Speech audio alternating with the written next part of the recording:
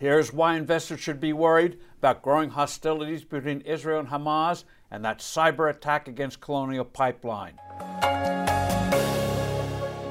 Hello, I'm Steve Forbes, and this is What's Ahead, where you get the insights you need to better navigate these turbulent times. Iran and Russia are testing President Biden. The fight between Israel and Hamas, the powerful Palestinian terrorist group, is escalating. Hamas is primarily bankrolled and armed by Iran. It has been using a bitter property dispute in an East Jerusalem neighborhood as a pretext to launch hundreds of rockets against Israeli civilians in Tel Aviv, Jerusalem, and other parts of Israel. Israel is retaliating from the air and may well conclude that it must mount full-scale ground operations against Hamas in neighboring Gaza as it did in 2014 when it dealt the terrorist organization a terrible blow. Hamas wouldn't be risking a repeat unless ordered to do so by Iran. Iran's rulers are playing a deadly game with the U.S. They know the new administration badly wants another nuclear deal, and they figure that stirring up hostilities against Israel will make Biden officials more amenable to making bigger concessions, especially getting sanctions significantly eased even before a nuclear agreement is reached. That is, see things Iran's way and it'll tamp down the violence.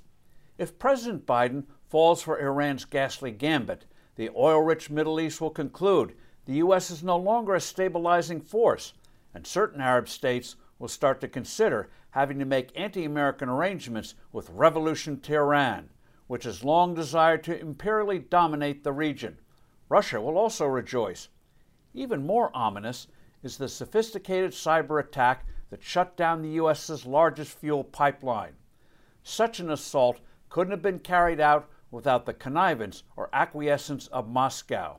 This not only exposes how vulnerable vital parts of our infrastructure are, but also how much more we must do to protect ourselves from such mortal threats. Imagine what similar assaults could do to the rest of our gas and oil arteries, not to mention our power plants. This is about national security.